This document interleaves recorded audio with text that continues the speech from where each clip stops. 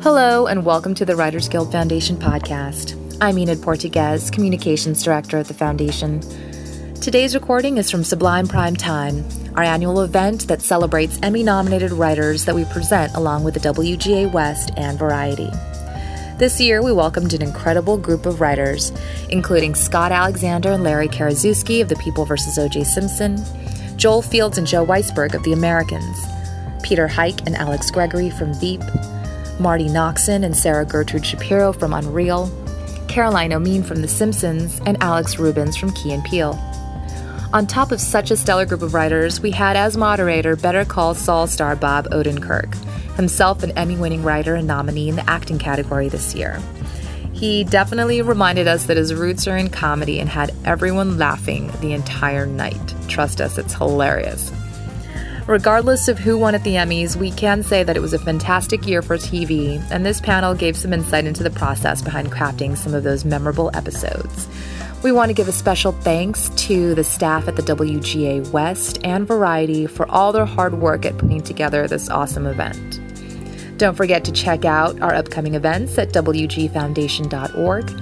We'll see you at the next one, and until then, enjoy Sublime Primetime.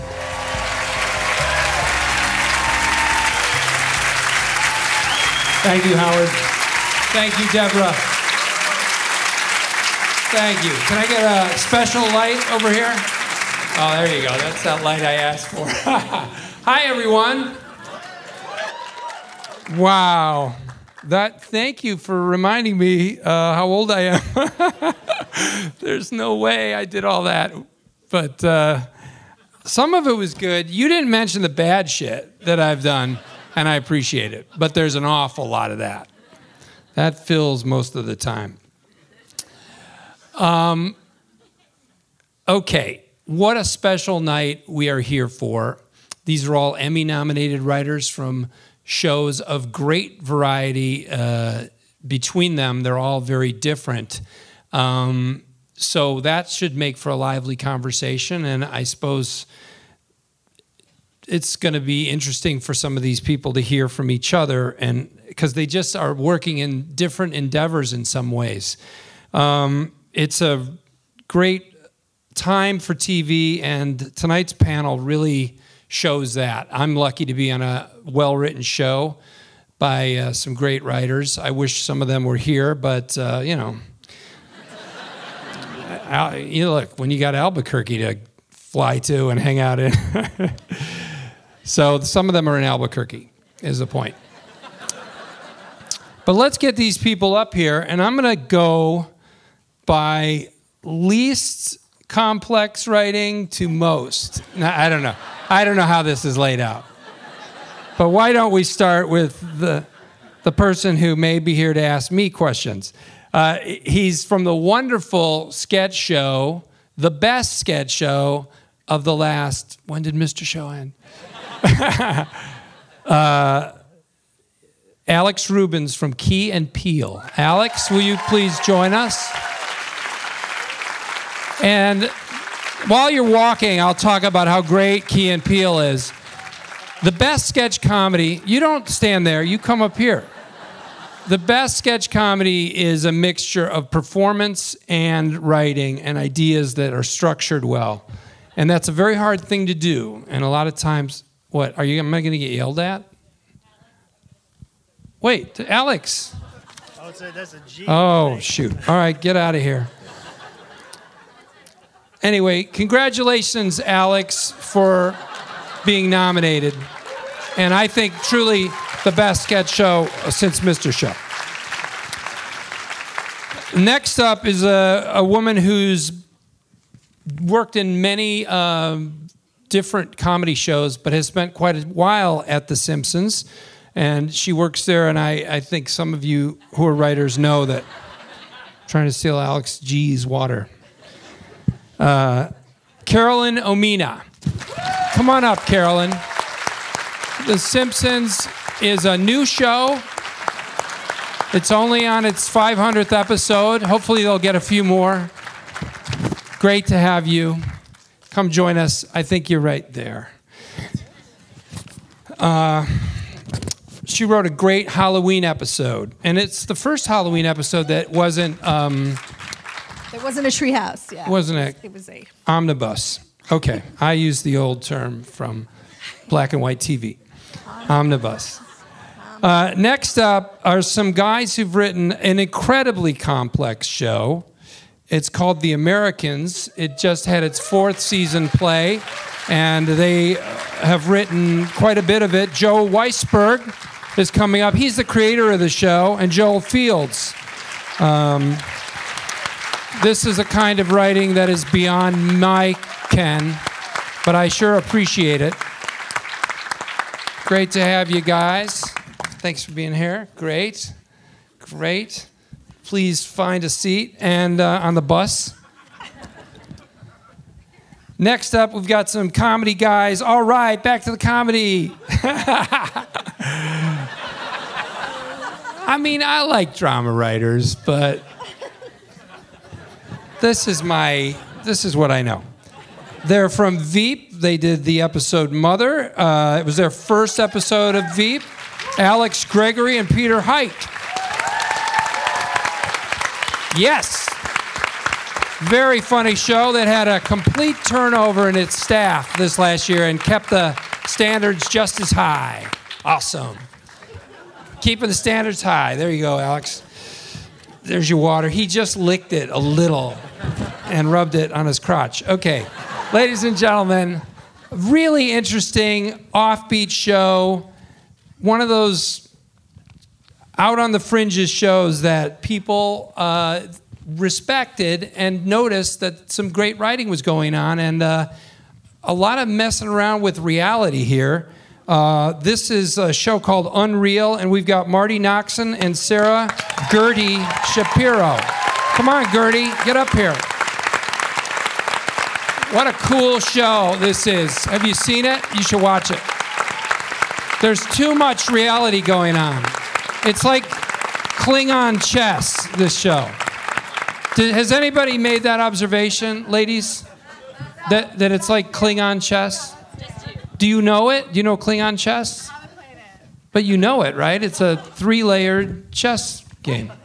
Does anyone know how to play Klingon? Or not Klingon, what's it called? Vulcan chess. Vulcan chess? Oh, well, why didn't you say it was Vulcan chess. Yeah. I'm so sorry. I mix it up. I love Colin Quinn's line to me when he said, I could never watch Star Trek. Too much science. Romulan checkers is harder. And we've got some guys who are doing amazing work on TV and have done amazing work in the feature world. Their show, The People vs. O.J. Simpson, American Crime Story, Scott Alexander, Larry Karaszewski.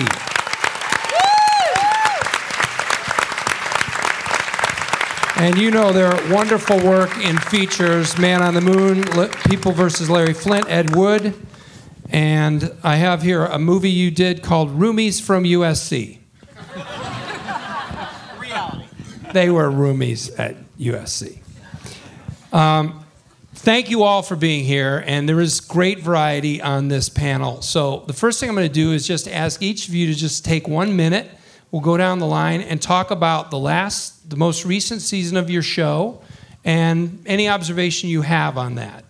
Just, you can compliment people, say anything about it that you want, just to get us going. So will you guys start? Sure, yeah.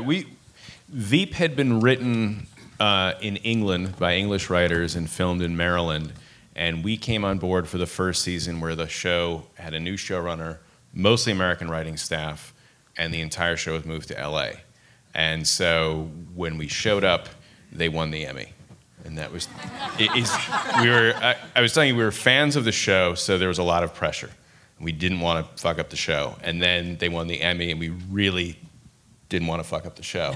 And so that's kind of how we started. And so it was a bit of a pressure cooker, but the showrunner they found was the perfect guy to take over the show. And David Mandel. David Mandel, he had the perfect Venn diagram of, he had run Curb, so HBO knew him. He had worked on Seinfeld, so Julia was comfortable with him. And he had majored in politics. and he had worked. He had known, like, I think his first gig was like with Al Franken or something. So he was the perfect. I think the one guy that could have pulled it off as well as he did, and so that was the big transition this year. And to jump in on that, Alex went to high school with Dave Mandel. Oh, wow. So just a heads up, there are a lot of people out in the lobby who are writers saying, like, how do you get that break? How do you get that job? Get a time machine. The Old Boy Network. Go to Horace Mann. Go to high school with Dave Mandel, and that's how you do it. I don't think we didn't have scripts, really. It was just like, hey, you're a friend from high school. It's cool. Yeah. I just gave a lot to the alumni fund, and it was like, they were like, all right, VEEP, sure. Well, you guys kept up the standards on that show, and nobody could tell anything but that it keeps getting better. Cool. Caroline, you have such a challenge because the show goes on and on and on, and you have to keep it fresh. I know. When you were saying to describe the last season, it's always hard because we write a year ahead, and so we're sort of showing season 27 and we're producing season 28, so it's hard for me to remember where the seasons end. But, we just keep chugging along. We had some really interesting moments. We always do. We did an episode that just recently aired that it was Kate McKinnon played a homeless woman, and her singing voice was Natalie Maines, and she came to our table read. Every once in a while you have these great little treats, and just Natalie Maines singing at your table read just was, I'm trying to think of other moments that happened this year, but we just keep. Well, you wrote a great episode, and it is different, and was it something you sold to everybody? The idea of not doing the 3-part. That idea was actually Matt Selman's idea, and I was actually a little worried about it at first, but I think he came to me mainly because I'm a huge Halloween fan in general. I have a big Halloween party, and once we started, we are huge Halloween fans, the whole writing staff, and we never got to do observational humor about Halloween because the Simpsons never actually experienced Halloween. So once we just started just pitching around ideas, everybody had these great observations from being a parent and all these different types of Halloweens. And our supervising director, Mike Anderson, who doesn't normally direct episodes, he usually just oversees everything. And when he does direct, it's usually really special. So he was going to direct it, and also he is even bigger fan of Halloween. The animators were super into it. This was after 27 seasons, I think this was an episode that everybody was super excited about, and that was really nice to have that happen. Like, people were waiting for things to come back from. Well, you did a great job. It was really funny, and it was a great story about, as you said, it was kind of about the family instead of so much about satirizing, I don't know, horror films or whatever that you usually do on that episode, which is fun too. Yeah, but it's neat to do something different. We wanted it to be genuinely scary too, so actually I think there is some moments where.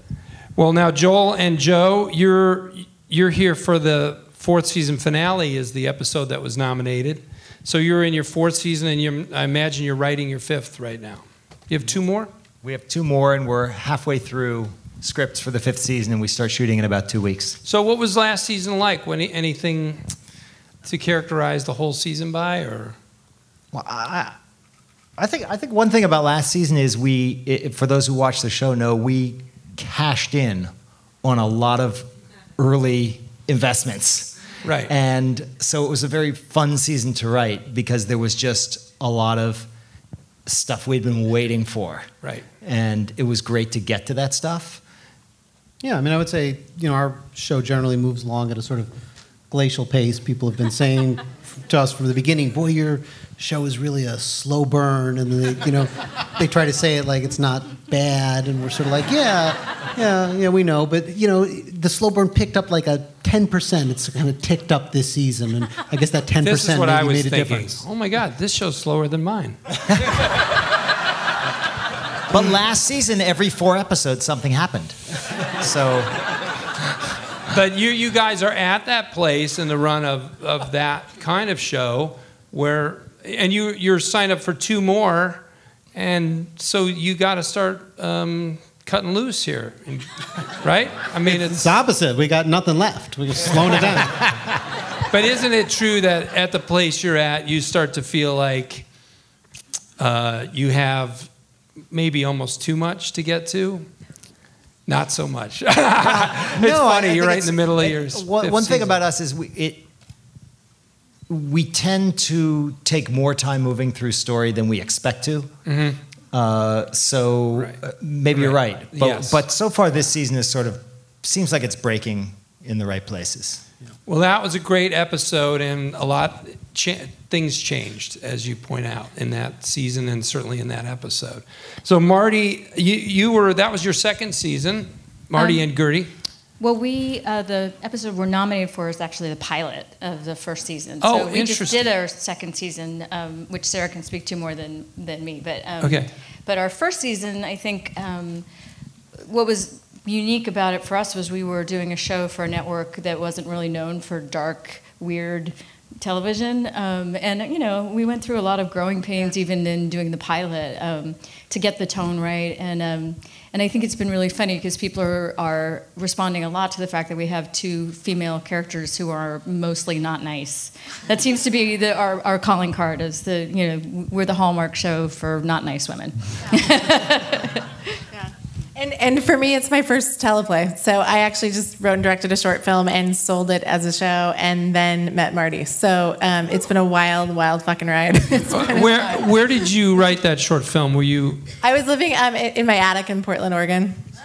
And okay, well, I want to hear. Well, just take a moment and talk about that short film for a second. Sure. What it was and. Yeah, I have been a writer since I was like 5. Went to Sarah Lawrence for fiction writing, but when I moved out to LA, got a day job on The Bachelor, and actually accidentally signed a contract and ended up working there for a long time, a lot longer than I maybe should have. And the resulting kind of breakdown I had involved me throwing all my stuff in my car and driving to Oregon. And then I got to Oregon and really thought about what I wanted to talk about and write about. And for me, it was being a feminist working on The Bachelor was sort of like a vegan working in a slaughterhouse. And so it felt like that's what I had to talk about. And I actually wrote that short for 3 years. I didn't lock myself in my attic for 3 years. I had a totally busy life and day job, and was having sort of trouble getting anyone to take a chance on me in terms of funding the film or casting. And I ended up going to AFI. They have a directing workshop for women. And through that, ended up getting Frances Conroy and Anna Camp and an incredible cast on my short, and just made something I was so incredibly proud of. And Lifetime was not where I thought I was going to sell the show, so that was a huge surprise too. There have been a lot of surprises. Yeah, your show is really unique, and I imagine was challenging for even you guys to find the rhythm of it and the focus of it. There's so many places the focus can be. Yeah, I think that for us, a huge breakthrough was when we met Shiri and then Constance Zimmer, because I worked as a consultant on Mad Men for a couple of seasons, and I think that I learned a lot there about the casting an anti-hero, and it's true of your character and in Breaking Bad as well. It's if you have characters who are really compromised in what they're doing every day, you have to have actors who convey a kind of likability and a general. They've got to have some soul, and both of those actresses are so strong that we were able to really compromise them. Yeah, it's a great point. We actually, because I had cast the short and was sort of obsessed with that casting, and then when Shiri walked in the room, I think it was like 35 seconds. We were she just brought something to the character that we couldn't have even hoped for, which was so much vulnerability. So and then of course Constance is nominated too, and that's she's been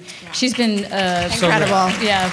Playing in so many different shows and so many different roles, and I feel like it's such a great thing to see someone who's such a good person and a great actress finally have a moment. It's awesome. Well, that's really interesting. I really do want to hear all of you, especially you guys on the end, about the actors and what they bring to these parts. And you're the most complex, right? You're the most complex. You're the least complex. Yeah. What's that? He got more complex. He started over there, and then you said... Yeah, but it was the order that we got called up. I'm least complex. To call back Alex. to your own joke. Yes. All right. Well, I can't hear it because of the echo. It's like Shea Stadium with the Beatles up here. All I can hear is Ringo pounding away. Alex, Hi. Were you on Key and Peele all? Yeah, the whole 5 seasons. Yeah. Did you guys have a good last year? Did you know it was your last year when you started? Yeah. Well, the fourth and fifth season were really one season. They did that thing where they split it in two. So we wrote it as one big block, and then they released it as 2 seasons. And I emailed my lawyer, and I'm like, can they do that? Do they have to? Everybody, every lawyer in town has answered this question by now. Believe me. But don't I get an extra 5% because can't the union sue somebody?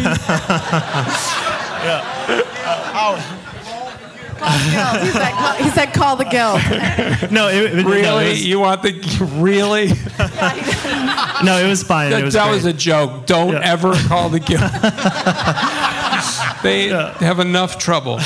Well, but I remember Jordan very early on. I mean, I remember talking to him about how do you see the show going, and he always. I remember as early as it might have even been season 1, but certainly season 2. I think he was saying I feel like 3 or 4 seasons is one because it's sort of it seems like some of the best sketch shows do stop around there, and he's like, let's not press our luck, let's quit while we're ahead. So. And you had a great time. Yeah, it was an amazing 4 seasons of writing. They're such great performers, those 2 guys. Yes, it really is and they're great writers. Yeah, well. They're a dream. There were I would say over the course of the entire series, there were maybe 1 or 2 sketches that I thought were kind of bad.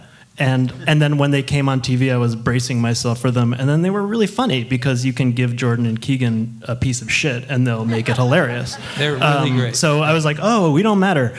But you matter. Yeah. And Jordan's a great writer. I mean, I know they both are, but I know Keegan always compliments Jordan. Yeah, and I've gotten to work with him on a bunch of stuff myself. That's actually how I got into the show, was working with Jordan and just all the writers on the show. Were you in that Dutch improv group with him? No. I don't want any Dutch improvisers on this stage. I'll be the only Dutch derivative person. Next up, Scott Alexander and Larry Karaszewski. The People versus O.J. Simpson. So great. Man, that's a fun show. It's awesome. I couldn't believe it. Of course, like everybody, I haven't watched everything. You can't watch everything that's good. But I did for this. I watched all the shows, and I was just so entertained and surprised and intrigued. Did he do it? Oh, my God. No. I mean, you guys. We thought about trying to pull a Tarantino and have him be convicted in the episode 10, but it didn't happen. To talk about this? Just your general impressions of the season of the show. Just overall, I mean, you must feel great. It was a big success. I think we didn't realize people still gave a shit. Really, is what it comes down to. We knew that we were really interested, and we thought this was just an amazingly fantastic story that we all lived through. I mean, we were in LA in the 90s,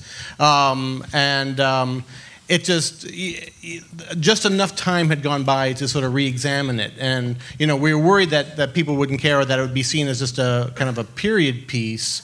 And just the more research we did, and the more we dug into it, and having the horrible events like the death of Eric Gardner and people like that, and the Black Lives Matter happened, and all of a sudden it didn't feel like a period piece at all. It really felt like the stuff Johnny Cochran was talking about felt very relevant to what was happening today. And then as we dug into it, the birth of 24-hour media and the gender stuff with Marcia Clark, it all felt like it was really speaking to what was happening now. I mean, when the Marcia Clark stuff, I see what happens to Hillary sometimes, and I say it's the exact same thing.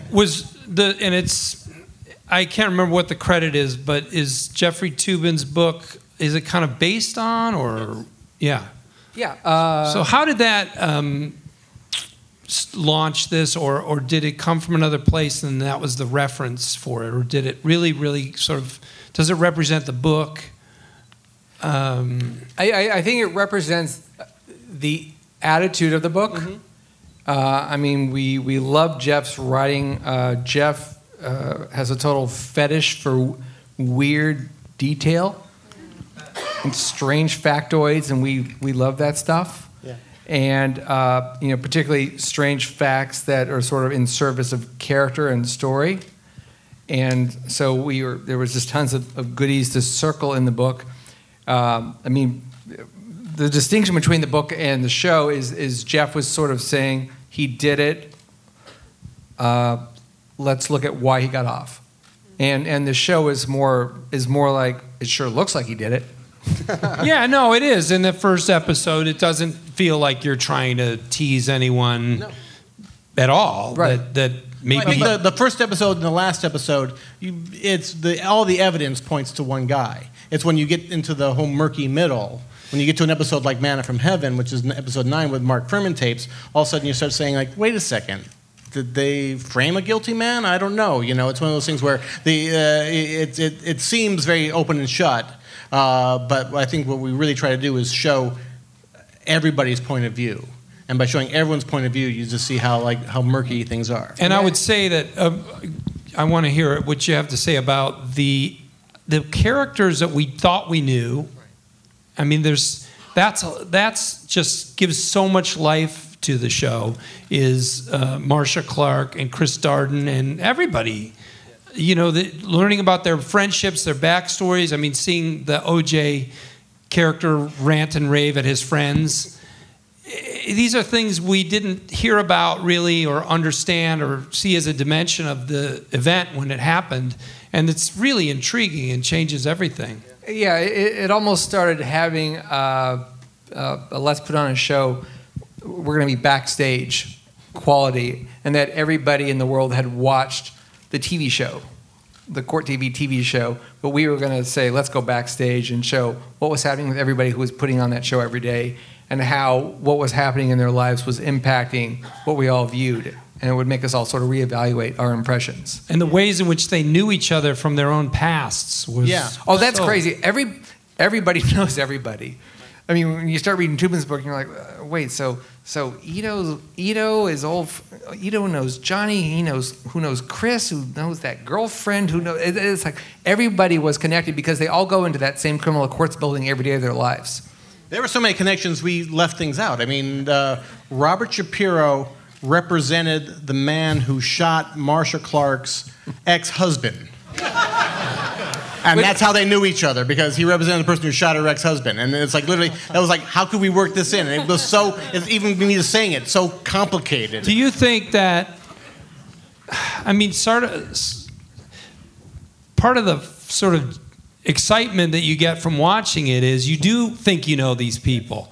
And so suddenly you're seeing Chris Darden sitting there, and he's not on the case. And wait, I thought all right, what happened there? Because you're using the facts of the real thing to just as a jumping off point. Well, it had to work for two audiences. It had to work for people who knew every single detail, or at least thought they knew every single detail. And so we had to constantly be bringing in new things that they didn't know from all our research. And it had to work for, we both have 20-year-old kids who, all they know OJ from is, kind of that chubby guy who's in jail. And so they don't really know anything. And so we had to make sure you told them all the details that would make it interesting to them as well. Yeah, we had to sort of reinvent OJ for young people, and we kept referencing our own kids, which is, when Larry and I were growing up, OJ was the coolest. And OJ was so charismatic, and he had that smile, and he was in Capricorn 1. And he's in the Towering Inferno, and we loved OJ. And there were a couple times, I grew up in LA, where I met OJ. I was like, oh my God, he's so cool. He's so nice. And he signs autographs. But now he's that grumpy fat guy eating oatmeal cookies and then out of prison. and so for anybody under the age of 40, we needed to reintroduce that version. Well, now, I want to ask about the Kato Kaelin spinoff. Or at least get the rumor started. Because I would watch that. Well, Kato's so funny because he really has nothing to do with the case. And so he's so famous that, we wound up dropping him from the episodes as he goes along. But it was weird because everyone just always remembers Kato. I mean, when we first told people that we were doing the show, they'd say, who's playing Kato? It's like, So we actually added a line later in, I think it's episode 6 or 7, where someone says, people are at Pep Boys, watching the trial on TV, and they're like, I wish they'd bring Kato back to this show. I love that Kato guy. I wish he was on this show more. Now, Joel and Joe, your show is based in reality as well. And Joe, you worked for the CIA. Yes, yes? Yes. Yes, that is true. He can't talk about it. And I suppose there are cases from the 80s that are parallel as well, but you couldn't count on people knowing that. I mean, setting it in the 80s was a strong choice and a challenging one, I suppose. You know, it's interesting. The whole thing started out when, I'm sure a lot of you saw the story, in 2010, a lot of Russian illegals were arrested, and that was sort of the inspiration for the show. But ultimately, it's based on Soviet illegals from a much earlier era. And weirdly, there's somewhat of a record about this because a guy named Mitrokhin, who was the KGB officer in charge of the entire KGB archive, spent about, he got a specific job. He was asked, as the man in charge of the archive when the KGB was moving their headquarters, to move all the files. And he was given a couple of years to do this. And as he was with his staff moving it, he also secretly copied the entire archives onto tiny little note cards and took those tiny note cards every night home and then every weekend out to his dacha. And after he had copied the entire archives, he defected. So incredibly enough, the West ended up with the whole archives of the KGB, and eventually it was published. And from this, we know a lot about the Soviet illegals, which otherwise was the most closely held secret of the KGB. And so we know about people like Philip and Elizabeth. They're not exactly like Philip and Elizabeth. They don't murder quite as much. They don't wear quite as many wigs. But there were quite a few of them all over the world, including the United States.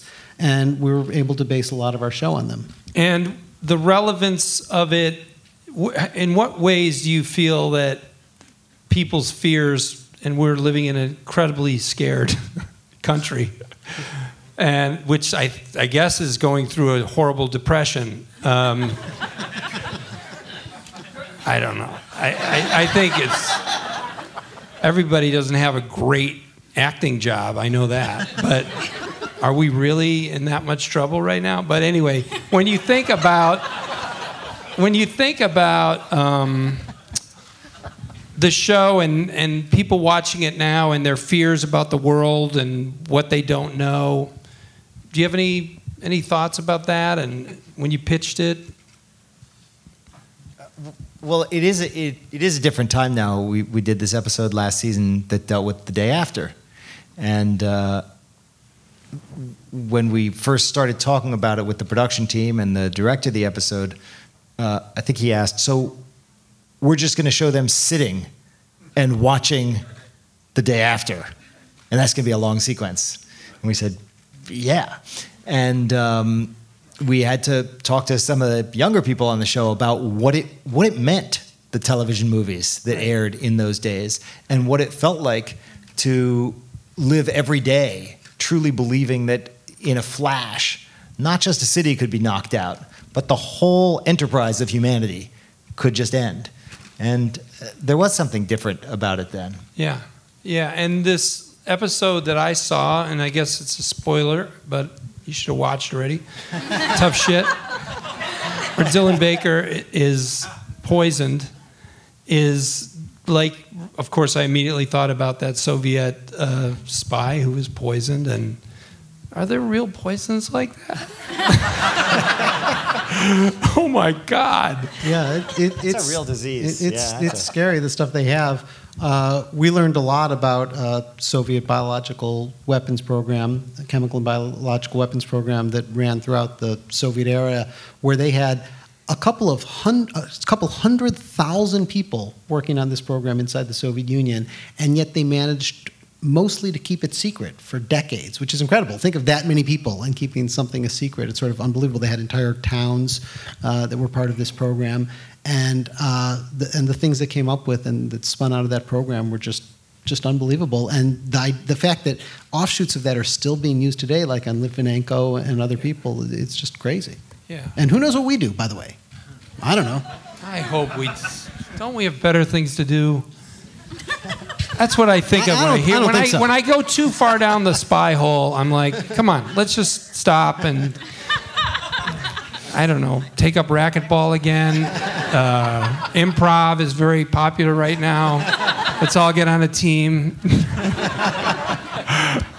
Now, when did you quit being a spy, a dirty spy, and become a dirty TV writer? I quit in the mid-'90s. All right, more or less just for the in reason time. you're saying. I also thought racquetball seemed more fun, more innocent. What you were writing, I suppose, while you were spying around?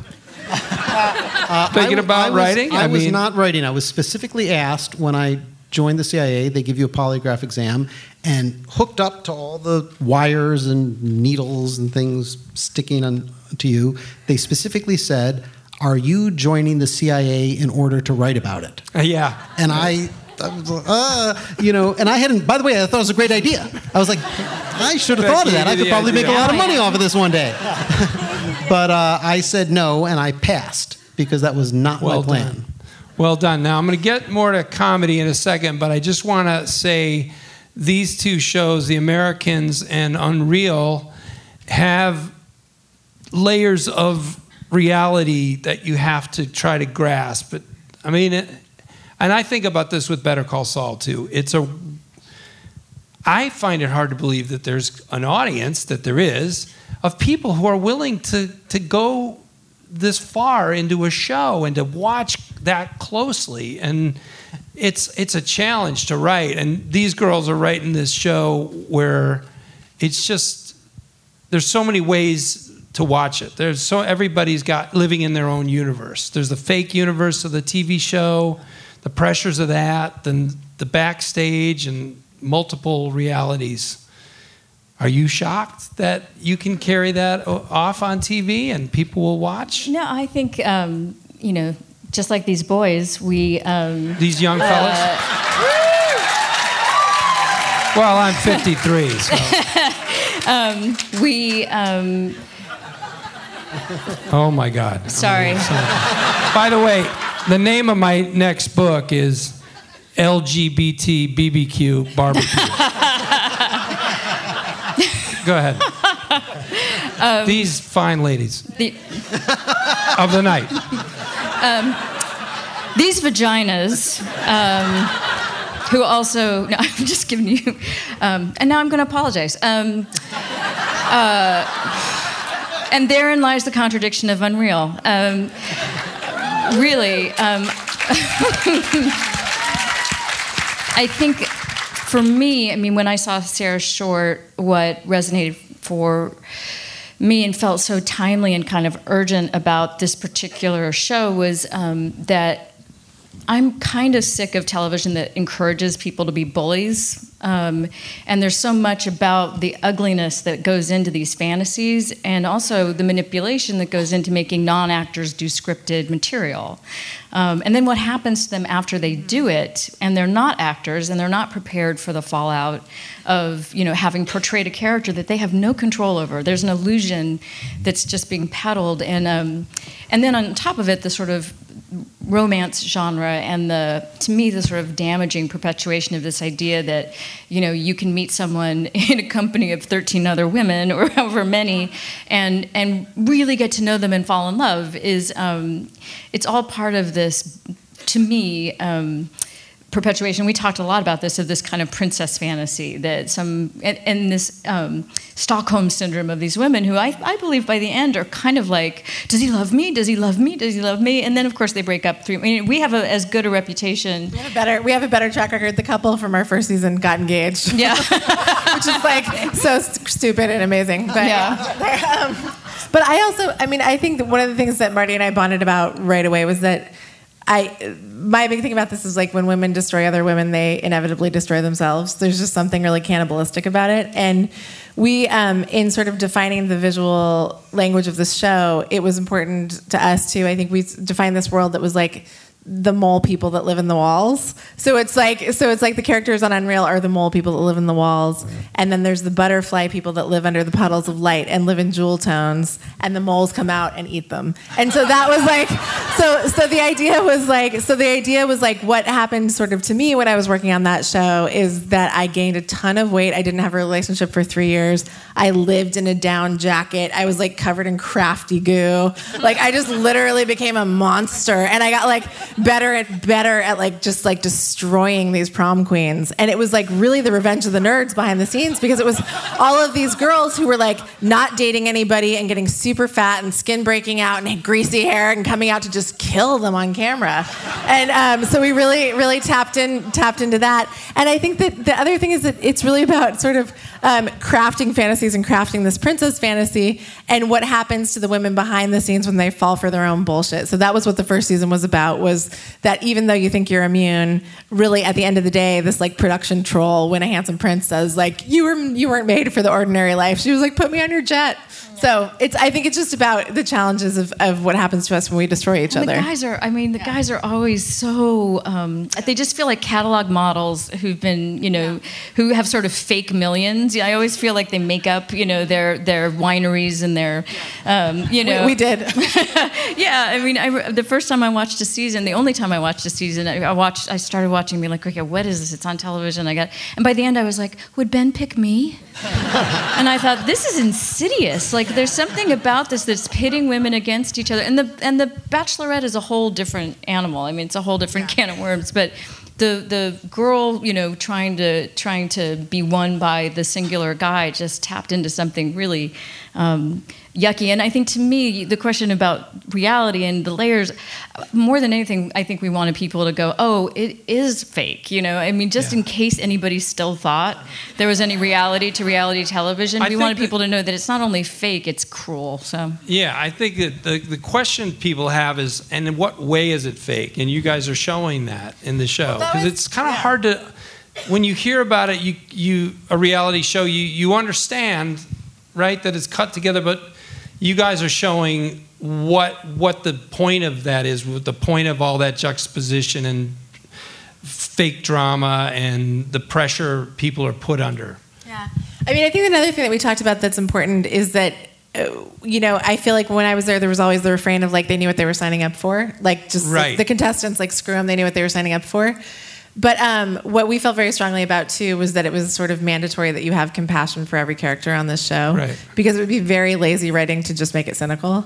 And to sort of paint the girls that go on these shows as caricatures would be, to me, bad. It was bad writing. We just sort of, it was really important to us to humanize them and to also have compassion for what they were after. And also, there's no way that they know what they're signing up for. And that's what you said to me early on that a lot of the contestants were the prettiest girl from the smallest town. Yeah. And that, I think most of them enter thinking, this is a game, I'm going to play the game, and I'm going to game the game. And it's impossible, because they don't really understand what goes into making a television show, nor do they understand that the producers are there to trick them and befriend them and be awful. Be their best friends. But kind of a fascinating thing that's happened since the show came out is that through some press, a reporter tracked down this girl that I had destroyed, the one that I had to make the short film about because I felt so bad. And I was like, and he asked me for her name, and I was like, oh my God, it's like I'm a Vietnam vet, and it was Napalm. Like, there were so many of them, I can't remember her name. Because it was just like, it would just be the middle of the night, and all these blonde girls, and they were crying, and I don't know. But I was like, this one, I was like, she was an attorney. I think she was Southern, because the thing that really got me was that she turned to me and she said, I hope you know you ruined my life. Because she was a litigator, and I had just made her look like really like mentally unstable. And so so he actually found her, which was insane. I don't even know how he found her. And did he give her your address? Then Cosmo ran a great story like, do you forgive Sarah? And she was like, I don't know which one she was, because they all look kind of the same, because we were all just like total production trolls. But the funny thing was, it really had impacted her life. She actually lost her job. She had to leave her town. And her mom had to leave church, and it was really bad. And now she's totally fine. And then he tracked down 3 other people that I had mentioned that I had sort of done something to, and they were like thriving and like living like beautiful upper middle class lives with husbands and babies. And like I'm still here freaking out about what I did. So it was sort of interesting. It was interesting to me too. I think it's an important distinction that some people really love working on these shows. Some people really like being on them. It was just very particularly for me. I think that it was very damaging. I think in terms of like feminism to be working on that show. Now, speaking of feminism, The Simpsons. You're the only woman. Yes. How many? 50 guys? 70? It's about 72 male writers? There's about 20. It's not everybody works every day, but and there was for a while, about 4 years, there was another woman, but most of the time it's just me.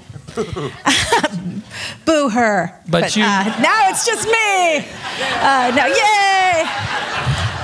Your episode had a great Lisa story.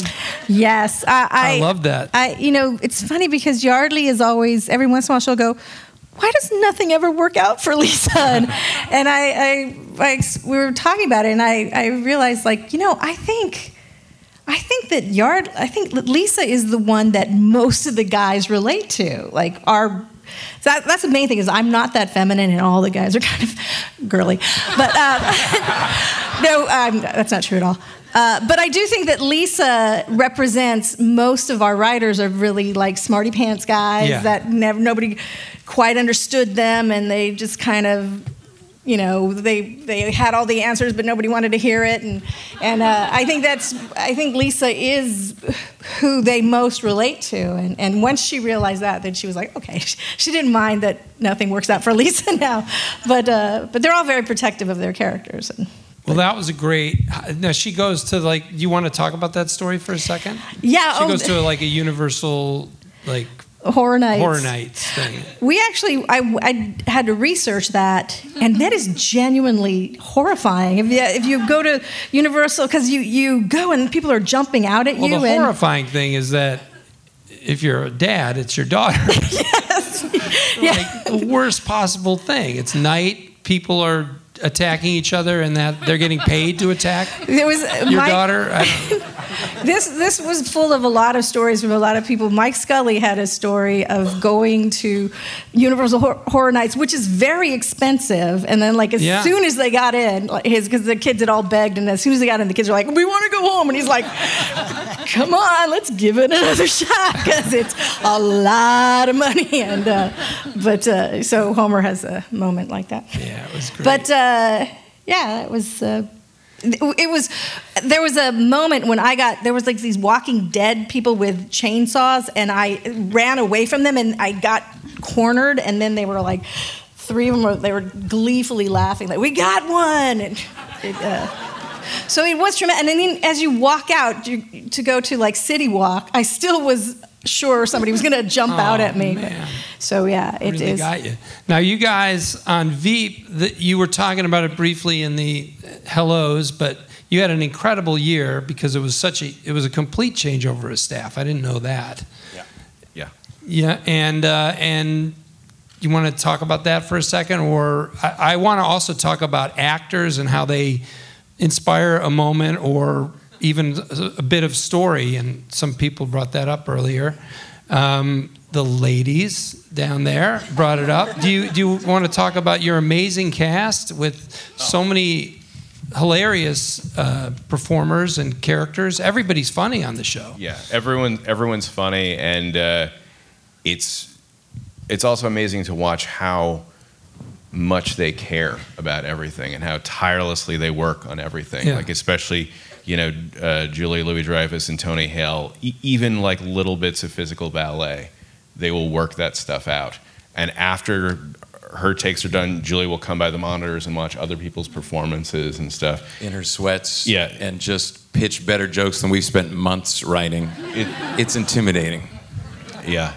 And I mean, as far as the input, like we do rehearsals, and sometimes like some of the best bits come out, even trying to figure out camera blocking, working in like a conference room or something. that has nothing to do with the deep stage. improv sessions and just kind of playing around with it and bringing them in because they're all some of the best improv comedians. So we would just say, here's the scene we wrote, make it a lot better, our name will be on it, so it's like cheating, we win. Right. Just help us, guys. Yeah. Now, have you, I'm sure that all the political world loves Veep. They love being made fun of, whatever. They just like that somebody's talking about them. Right. In some capacity. Right. Yeah.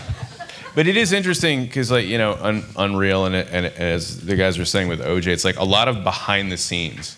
There's this kind of voyeuristic thrill that people feel like nothing they're actually watching on TV is real. There's always something more interesting happening, and you know, from Larry Sanders and stuff. Yeah. It was like the actual talk shows kind of were boring. It was, you had the sense, boy, I'd like to see what was happening. So I think for Veep, it's the sense of, you know, right now it's also, before 2016, was also carefully managed, that people wanted to see what was going on behind.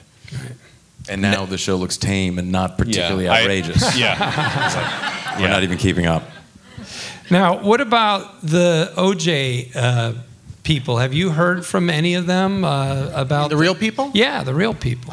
We've done a lot of movies based on true life people, and a lot of times we do just tons of research in terms of meeting the real people and interviewing and spending so much time with them. On this particular project, we chose not to meet anyone. We decided that there was so much information out there. Everyone had written at least one book, sometimes 3 books. We had this thousands of pages of court transcripts, all, you know. So we felt that once you started meeting people, you would develop a bias for them. And there are some people who are not alive, some people who are alive, and we just felt that we had our take on what these characters were. Now, since then, like mid-shoot, I'd say like episode 5 or 6, Sarah reached out to Marcia Clark. And we got to know Marcia Clark a little bit, and that was nice. But Darden we've not met Shapiro. We haven't really met many of the people at all. And what about casting or the actors? Did they alter anything as you cast it, as you found them? They alter the story at all? Because there's inspired performances and amazing whole people, and they're also having a great time, it seems. I mean, we thought we had it all worked out. We had our Bible. I will give points to David Schwimmer, who I was really lobbying for to cast him as Kardashian. And we met with David, and he's very serious, and he's done a lot of directing, and he's approaching it very intelligently. And he was sort of coming at us, challenging us, saying, well, what do you have for me? And sort of like, okay, I get it. I'm the friend, and I'm loyal and all that, but what else? You know, Marcia Clark, she's going to have all that stuff, and Chris Darden, and oh my God, what happens with Johnny? I mean, why should I sign up for this thing that's going to shoot for 6 fucking months? And I'm going to have to sit in that courtroom. Every day. And Kardashian doesn't get to talk in the courtroom. Right. You know, so what do you got planned? And it was really kind of provoking us, and then we went back and was like, okay, we'll call you back. We'll tell you. You know, and it really pushed us to do a lot more with the Kardashian arc in terms of sort of like him being the moral compass and him being the one character who's completely selfless and then comes to regret what he's gotten into, and it's just sort of hanging on him harder and harder until by the end he's just counting the moments until he can walk off and not be OJ's friend anymore. And we sort of looked at the moment that's on YouTube, which is the moment of the verdict, where he's standing next to OJ, and when it's not guilty, you see Kardashian's face fall. And we thought, wow, he stuck with him for that whole year, but he didn't want to be there. And so I think we made much more of a meal out of Kardashian's turmoil than we would have if David hadn't provoked us during the casting. Wow. And the other thing I would say that the Marcia Clark, Chris Darden, you know, did they or didn't they, was always baked into our scripts.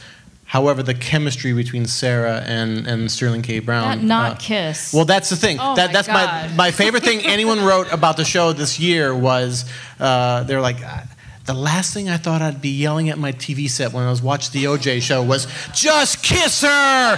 Kiss her!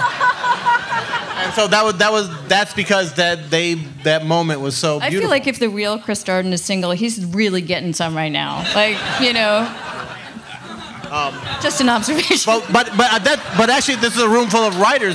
I think this is a good lesson in that both Marcia Clark and Chris Darden stubbornly refused to admit they had anything going on. So they both wrote books. They both wrote books, and they go right to that edge, and they don't tell you, and they won't tell you. They both walk up to the door in the hotel room in San Francisco, and then the chapter ends. Yeah.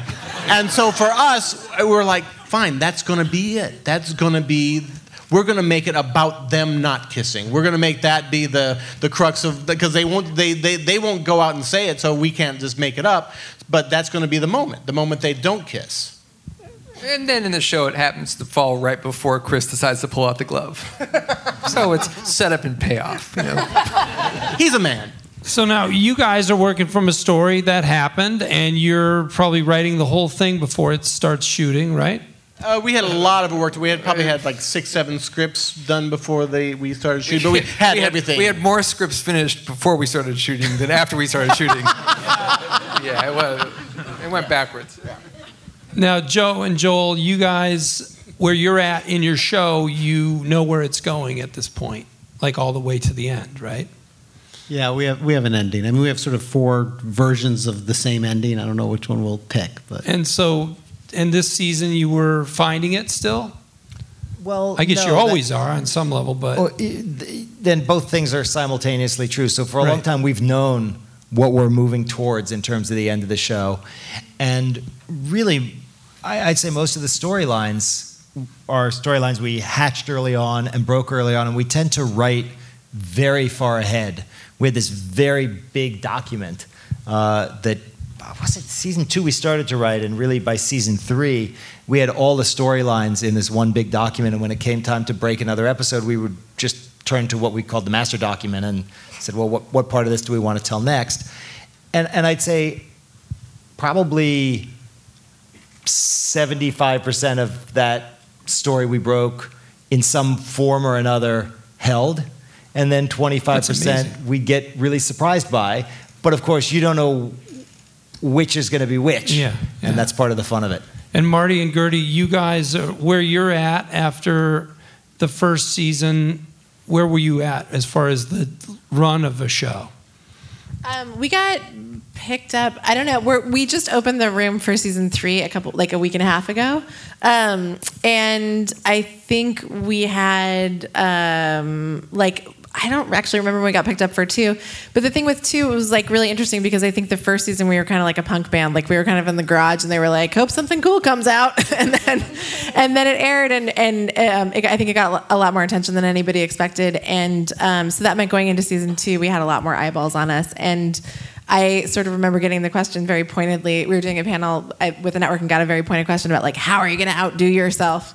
And so there was a lot of that, but I think I'm really proud of how we sort of stayed inside the characters and kept going with the story that we always wanted to tell, which was about the struggle for the main character's soul. And we have a director on the show, Peter O'Fallon, who's really been passionate about advocating for that too, and the storytelling.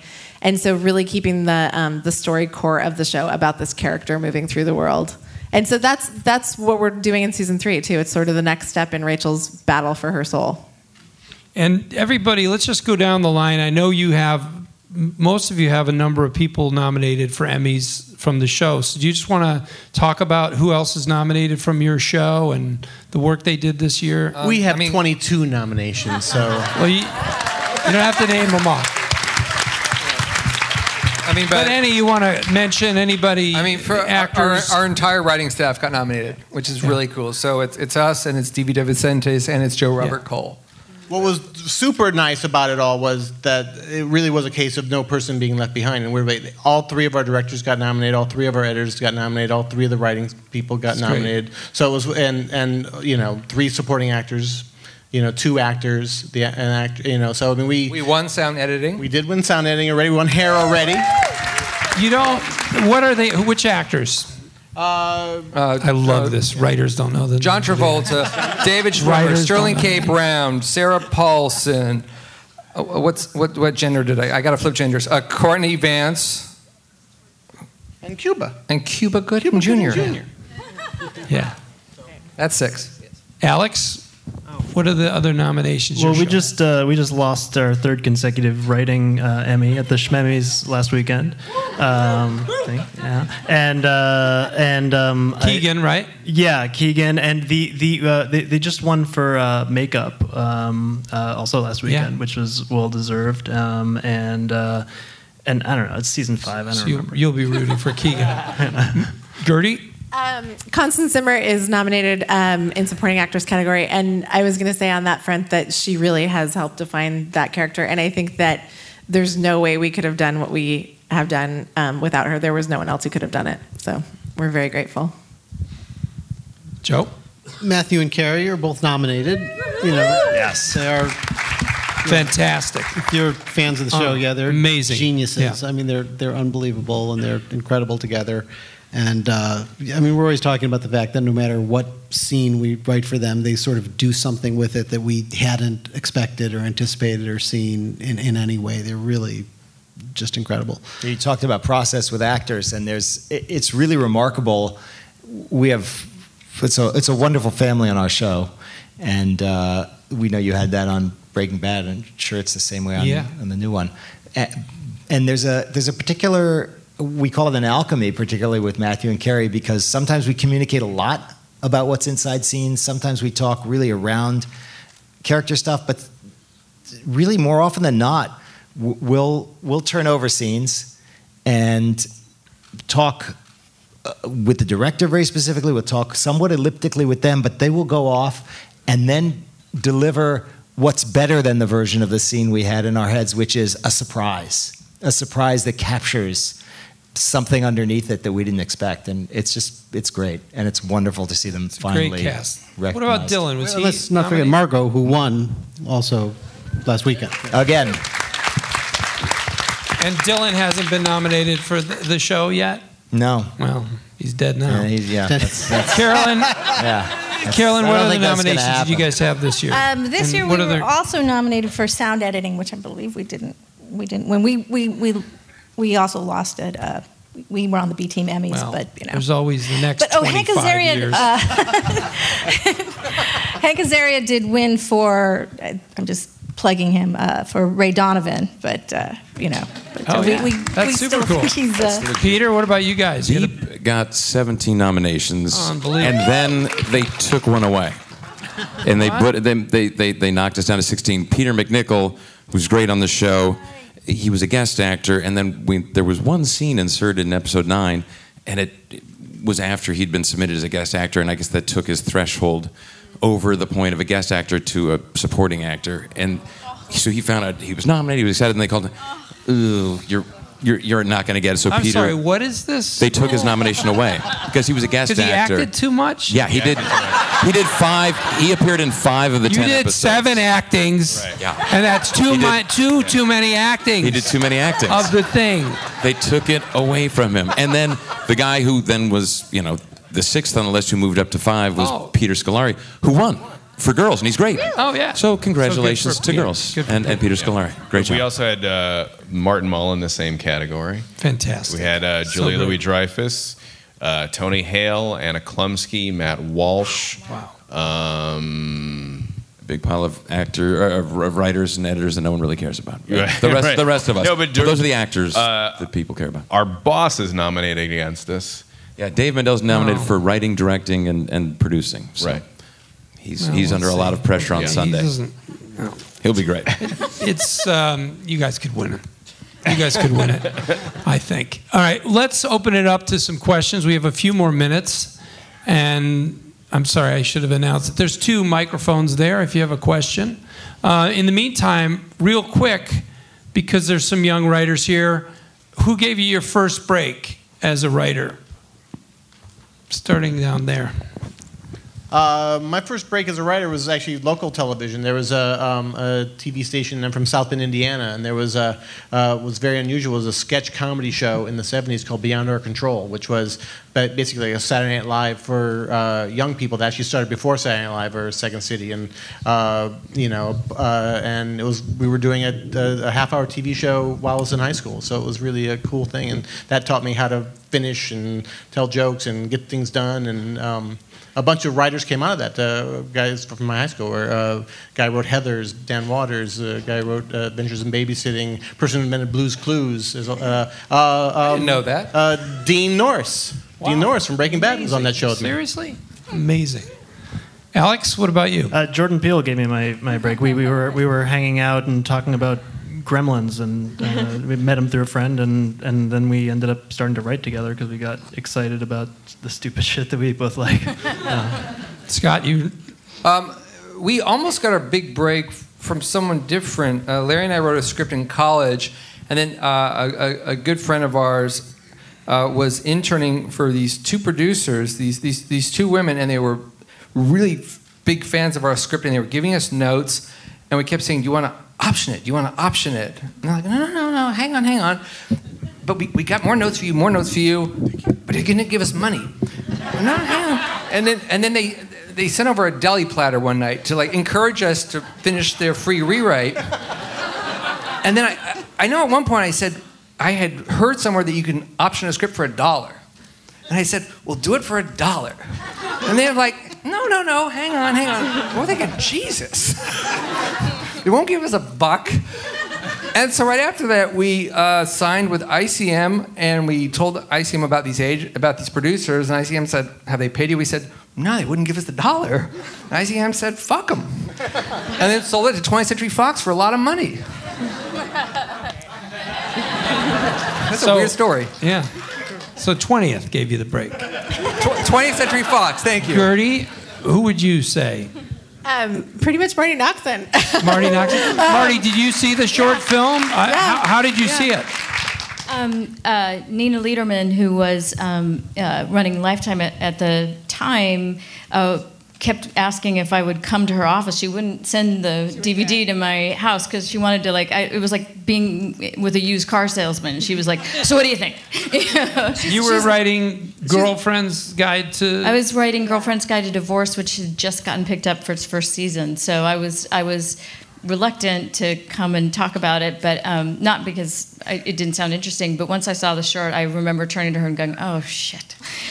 Because I felt like, well, we have to do this. And then Sarah and I met, and we dressed like salt and pepper shakers. So this happens all the time.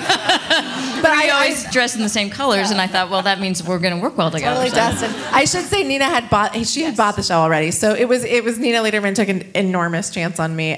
She kind of bought it in the room, and it was the first television pitch of my life, so it was all a little crazy.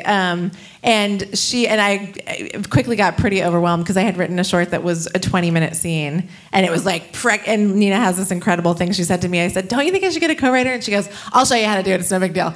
And I was like, "Really?" And she said, "Oh yeah, it's just like your short, just a few less awkward pauses," which turns out to not be true. It's a little more complicated than that. And so I remember getting pretty overwhelmed. And the first time I went over to Marti's house, she gave me cookies and we played with her puppy, and she was like, "It's gonna be okay." Marti, what about you as far as a break? I mean, I'd say that my biggest break was I finally got good representation, and I actually got an offer. I met on Buffy the Vampire Slayer, and thank you, and it wasn't picked up yet. And I also got an offer from I'd never had a staff job before, and I got an offer on a show called The Pretender, about a guy who pretended to do stuff, like fly planes, and I got a call at my office. I was an assistant for a lot of years, and it was Joss Whedon, and he goes, "Marti Noxon." I said, "Yeah." He goes, "We're making you an offer, and I hear you're taking The Pretender." And I said, "Yeah, well, it's on the air." And he said, "What are you doing?" "What are you doing?" And I was like, "I don't know." And he convinced me to come over there. And I mean, he's a guy who felt really strongly about his show, and he said, "I think I'm going to make you a better writer," and he did. So and he's he's been a mentor to me and still is. He's a great guy. Joe. I was teaching high school and going to grad school at night, and then You were spying. also spying. You're being a creepy guy. That was my cover. No, this was years after that. And I was going to grad school at night and writing novels later at night. And I was living in a very small apartment in New York. And I was sitting one day, I had this little bathroom that I converted into an office. This is a New York story. I don't think most of you would understand this. But I ripped out the toilet and put in shelves and a little chair. It was really about this big, and that was my office. And I was sitting there one day, and the phone rang, and it was Joe Cohen from CAA. And I really didn't even know what CAA was at that point. And he said, "Hi, this is Joe Cohen. I read your spy novel. Have you ever thought about writing for television?" And I was like, "Not really." And that was sort of the beginning. Wow. You just got your book in a bookstore, or? He got it from another, I don't know. Actually, I'm still not really sure. Yeah. It's amazing. I got it from a spy. Find out. Bug somebody. Find out. Joel? Those are all great stories, and it strikes me that as a writer, I should have a good story for this, for my big break. But I don't have. I could write one. But if I have to be, but since our show is somewhat about being truthful, even though it's all about people who lie, I guess I should be honest here. I, like everybody here, I'm sure, wrote my whole life, and I wrote plays, and but I had been working in the TV movie world, and got to a moment in time where I decided I wanted to be writing, and I wanted to be writing TV drama, and I wrote some scripts. I got a script. I got a job on a show, but I think the first real break was I went into the office of an executive at CBS and pitched my first pilot, and I got halfway through the pitch, and he took a call. He walked over to his desk. He took a call, and then he started talking about something executive-like that seemed important, and then he looked over at me, and he covered the phone, and he said, "Oh, it's great, we're doing it." and so then I and a friend of mine wrote the pilot, and it was picked up, and I think that was a big break for me. That's great. Caroline? Yeah, let's hear it for that kick-ass story. I totally made it up just now.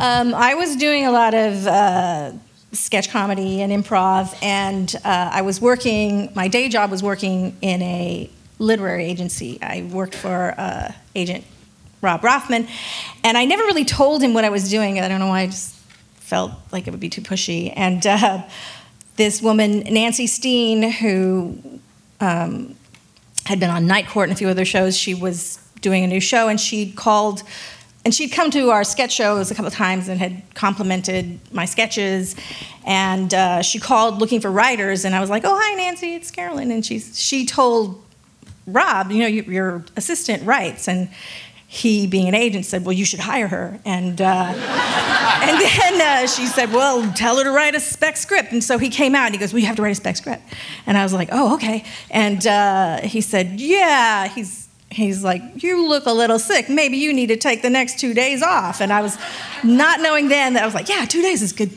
Long time to write a script."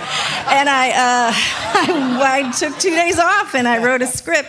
I had been, also the other thing though was because I was working in a literary agency and we represented David Merkin, and he had a show called Get a Life at the time. And I was a writer on that show. Oh, you were? Yeah. I love that show. And you know, the people always say write a spec that's really well known or a big hit, and you probably wouldn't have done a Get a Life, but I knew, being David Merkin's assistant to the agent, I knew that a lot of people in the industry really loved that show. People would always ask for the tapes and stuff, so I wrote a spec, Get a Life, and I got on, so Nancy hired me, and Rob became my agent, and that spec, Get a Life, that I wrote in very short, it has served me well, because people were always like, "Get a Life, I love that show." People always really loved it. We've known each other since college, and we were working at the shitty version of Spy Magazine. It was sort of the zombified, risen from the dead version, and we knew that we really had to get the hell out of magazines. And so at the time, I was dating a girl whose twin sister was on the desk of Bart Walker at ICM, who's like a indie feature agent. And so I gave her a friend spec, And he's like, what the hell am I going to do with this? And so he sent it out to ICM LA, to like Nancy Josephson. She's like, I'm not going to read this. And so she gave it to Richard Weitz, who was at the time the youngest agent at ICM. And he read it, and he called us up for a meeting. And he was so delightfully inexperienced, and he was just like, can I bring my brother? And we're like, no, you can't bring your brother. And then the waitress like dumped like beer on him and stuff and everything. And we had a meeting with another agent who was very sort of professional and was like, took us to Tribeca Grill and was like, I can't get you a job, but I can get your stuff near the top of the pile. And Richard Weitz goes, job? I'll get you a fucking job. What job you want? And so it was like, we want that crazy guy. We don't want the sane guy. I can give a very measured approach as to why we shouldn't be near the top of the pile. I want the lunatic who promises things he can't deliver. But he's so you're voting for Trump. Still our agent and has delivered everything. That was Weitz. Weitz was the best. And he's like, you're in New York. I'm going to get you on Letterman. We're like, that's my life's dream, is to work for Dave Letterman. Growing up, for comedy writers of our era, was a thing. Like, I remember my house would be asleep and I'd be in the kitchen, and my mom had this little TV she would watch while doing dishes. And I would sit there from like 12:30 to 1:30 and just watch Dave every night, just waiting. And so then when Richard Weitz was like, I can get you a meeting on Letterman, I can get you on the show, we're like, oh my God, yeah. And that was our first job. We got a meeting and we got to write for Dave.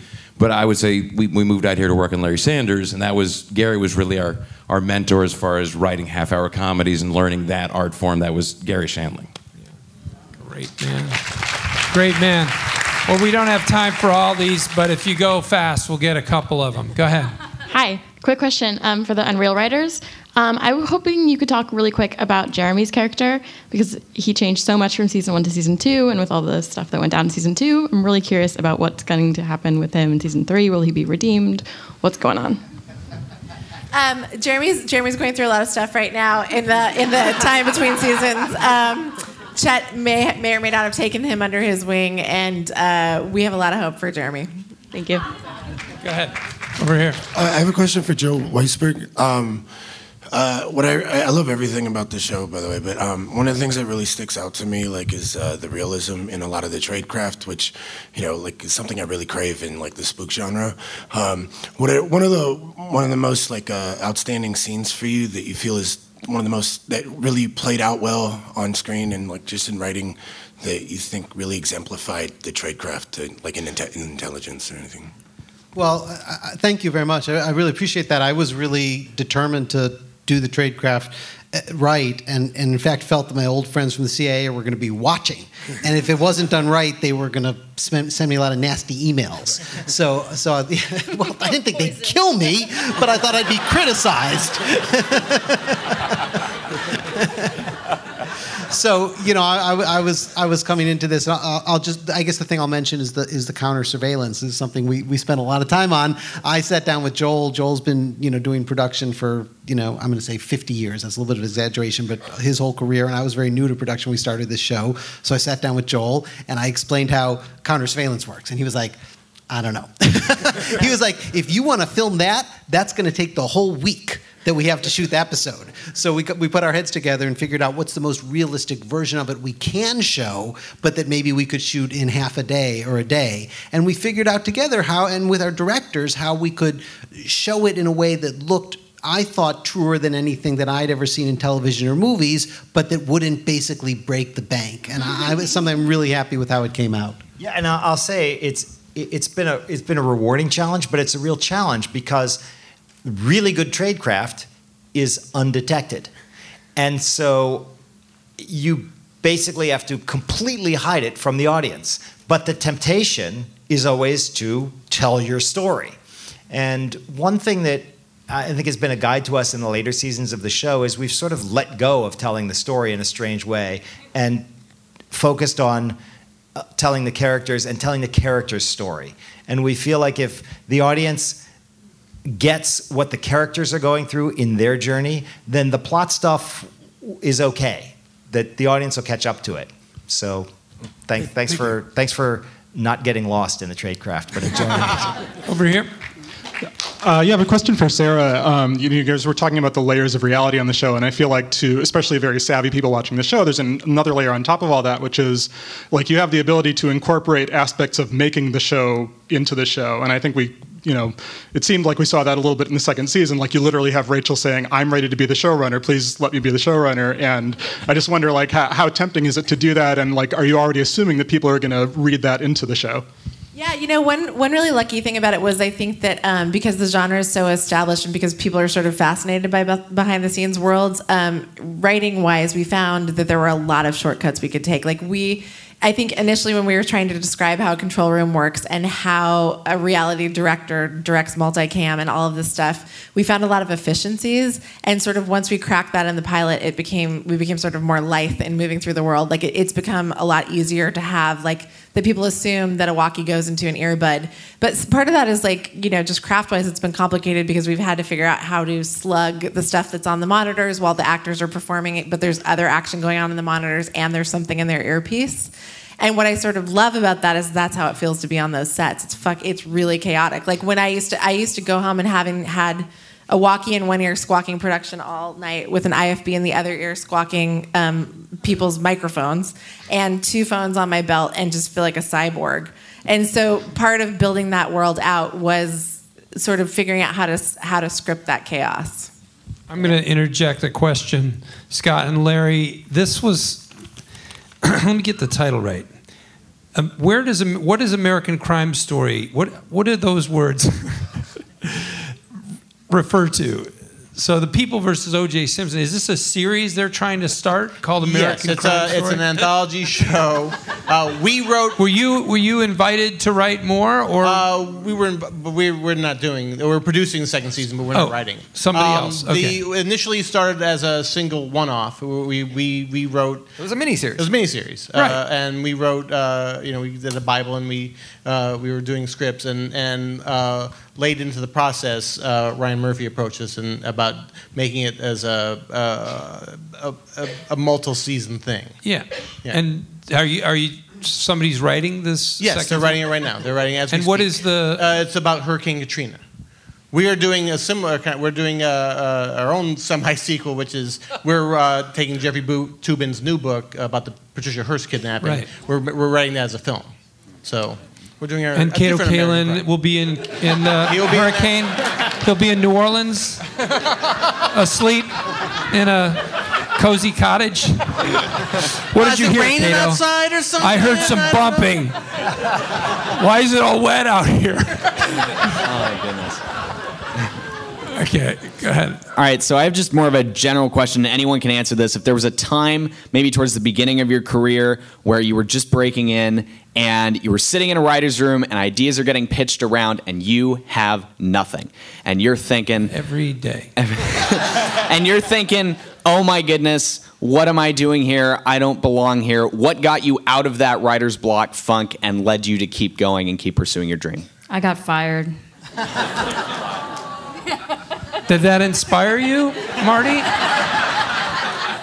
I think that, I give advice to people who go into writers' rooms. You have a big room, at least in comedy, so that people can space out and have off days.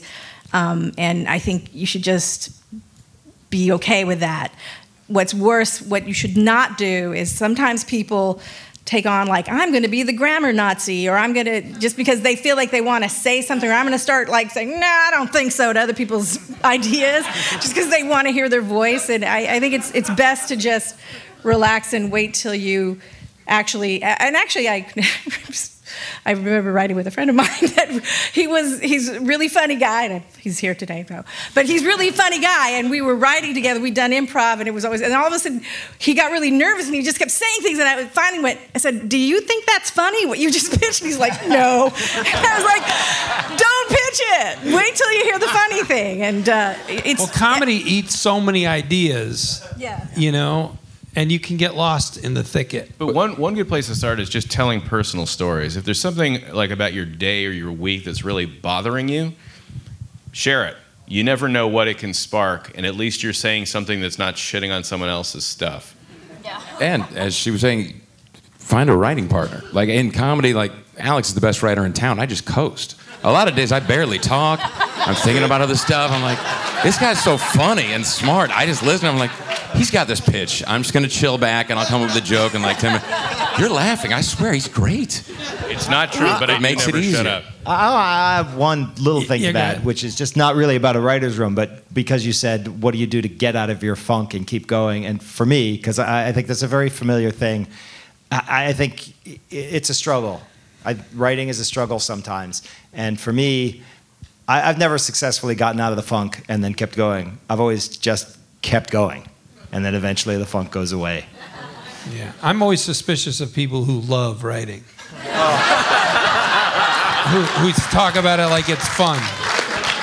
You know what? I actually think, though, what you said, having a partner, that does make it fun. Oh, yeah. All right, and we have a lot of fun. Yeah, Marty. One time I was on a panel with Mike White, and he talked about, for him, just to be the naysayer, that he only writes when he is so full of the idea that it is like a joyful thing to get it out of him, and that he loves writing. And I just have to say, Joss and I sometimes are like, you like it, right? And I'm like, yeah, I like it too. I mean, I don't always like it. There's parts of it that are the grunts part, and there's those lost days of the soul. But the truth is, especially what you were saying, like for years there were times when I had to write through uncertainty and write through the voices and all that stuff.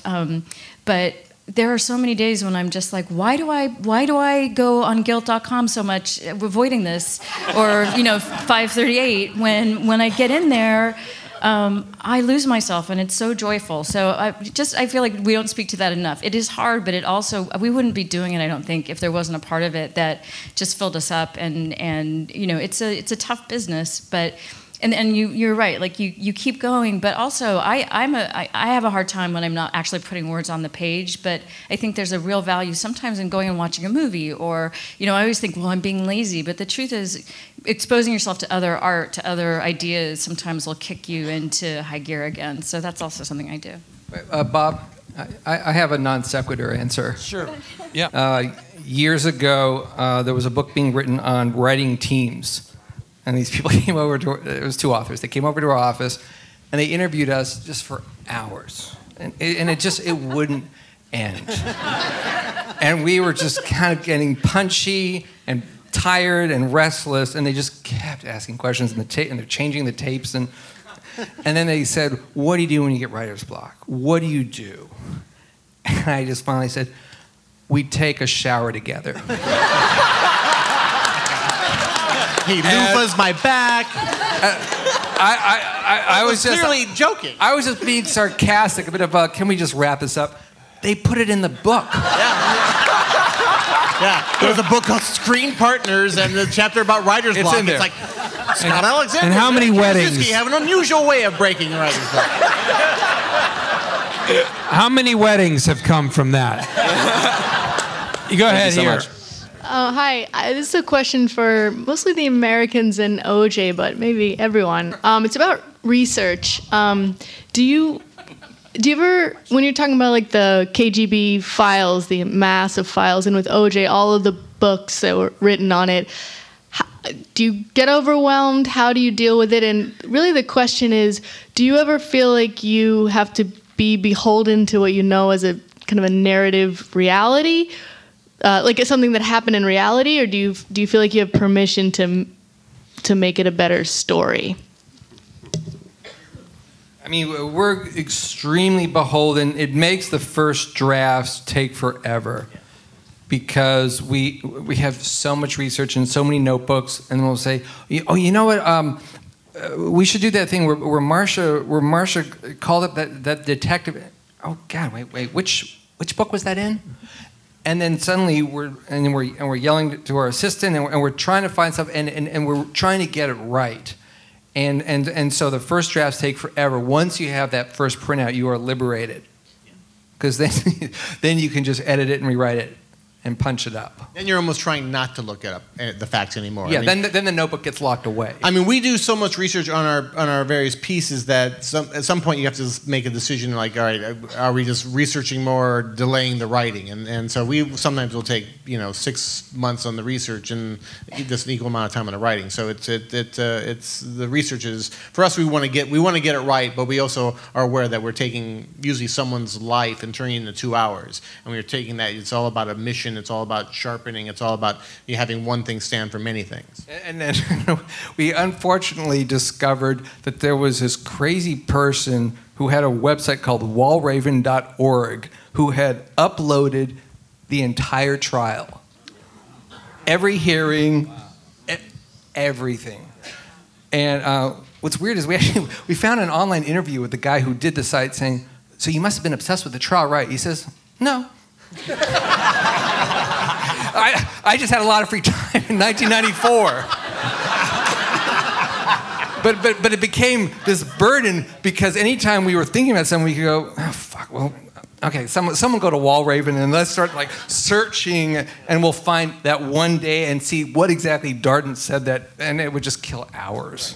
But that's the whole art of it all, is that something, say, like, the DNA testimony, which went on for weeks, and you've got to figure out how to take the truth, take what people remember, take the highlights of that, but turn it into a 4-minute scene that also has the drama with all the lawyers and everything else going on in it, but, conveys what all that meant.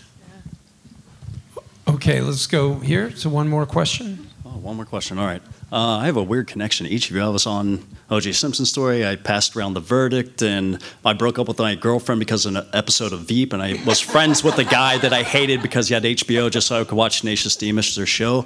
But my question is about female voice in writing, which is difficult for me as a white male, and where it started when you were writing and how it's evolved and where it's at now with things like Amy Schumer and all these amazing female-driven characters and writers. I mean, I think that, we've talked about this, that, I have, I'm super lucky. I have a bunch of things going on right now, and every single one of those shows I don't think I could have sold 5 years ago.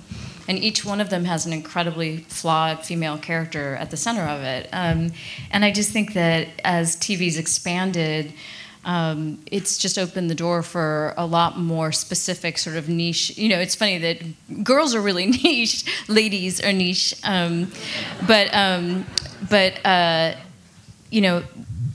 it's just an amazing time in television. But I do think that shows like Buffy and My So-Called Life and Freaks and Geeks, and there have been a lot of great male writers who have written some great female characters, and it's a tricky thing. It shouldn't be the domain of one gender at all, and it isn't. I just think writing authentically. What's great about the stories that Sarah and I are getting to tell, we got to tell on Unreal, and the things that I'm working on now is that you approach them as people. And in the case of Quinn and Rachel, I think that obviously they were dealing with issues related to gender, but in the way they did their job and everything, I don't think we ever really thought of them as women. We just wrote what we did in our jobs and how that works. So it's pretty cool. And I had a funny situation happen, which was that when I turned in my first outline, they had to have an intervention with me about the male characters because they were so underdeveloped. and I was like, but he looks like an underwear model, and he can kill things with his hands. Like, that's like, and everybody else had like, she was born then, and she had this really weird thing about her mom, like just intricate backstories for every character. And I really had to check in with myself and realize that, like, for me, as I go through the world, when I walk into a room full of people and I meet women, I could tell you a fleck in her eye, everything she was wearing, whether or not she likes dogs, every conversation I had with her. And in all honesty, men sort of look like blurs. So I asked my girlfriend at the time, she was a DP, and I asked her if she could help me hang out with some guys, because she hangs out with guys a lot. And she was like, why? Because also, as a lesbian, you end up at like all women parties all the time. So I just didn't know any guys. So I said, can I hang out with some of your friends? And she was like, that's a little weird for me. And she was like, what do you want to do? I was like, I just want to be like, so you guys have feelings, right? Like, how does, like, at the end of the day, you're like, things happen and I feel the way or something. Like, I literally didn't know how to fucking write a man. So we have a joke now in the Unreal Writers Room. We were joking about it today that we really try and support our male writers and make sure they get heard. Like we like Alex, that was a great idea. Like, we really just make sure that they get heard, and that we very graciously ask for the male point of view. So it was like this really sort of just, again, Marty said authentic but also accidental thing, which is that we just were writing women that go to work, and we really didn't think it was noteworthy, and it's sort of become this big thing. But it's, but yeah, so we have to work hard to represent men, and we're really trying to represent you guys. So do the best. We'll do the best we can. Can I just say also that just in general, there needs to be way more diversity in writers' rooms. I mean, because it's not just about men and women. I mean, I wrote on Key and Peele, and I was nervous about it because I'm writing, I'm this white guy, and my two answers for how to deal with writing for people who aren't me are, one, you really aim for the common humanity, try to focus, but then two, like, don't be the just one white guy writing of I wrote Keanu with Jordan Peele, and I would not have written that on my own. The best movie of the year, by the way. Oh, thank you. I think how did you feel writing a cat? Did you need to have cat consultants? Yeah, well, I have very close relationships with 2 cats, so it made it easier. At the time we wrote Mr. Show, I felt it was probably the most diverse writing staff, because there was no one from Harvard. And it was still all guys. When I first started out doing improv and stuff, I found that there weren't a lot of women even trying to be in these. I'd take classes, and it'd be like 30 guys and 2 women, and they would sometimes say, well, let's form an improv group. We'll get the 5 best guys and you 2. And sometimes I think you ended up having women that maybe weren't quite ready to be put up in the front. And then, as you went through this, you would see, oh my God, there was a girl who's actually really good. But now I've just recently started taking classes at UCB, and it's still the same way. I would say it's a little bit more now. There's like, out of 20, there'll be 4 girls.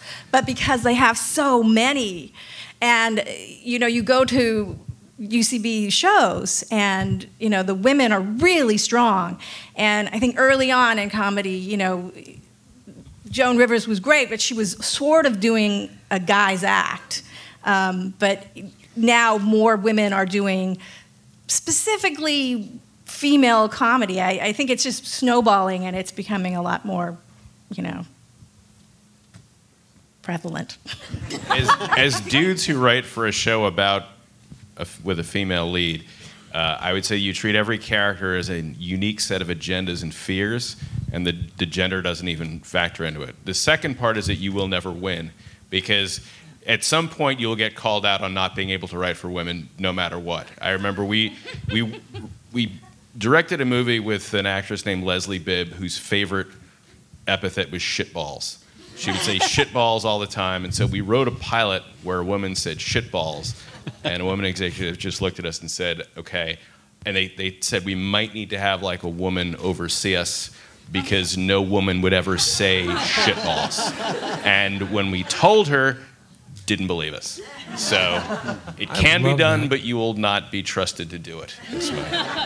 Let's end There on are tons of women who'd want to write with you, so write with them. So let's hear it for these great Emmy-nominated writers. Thank you. Wonderful work, amazing stuff.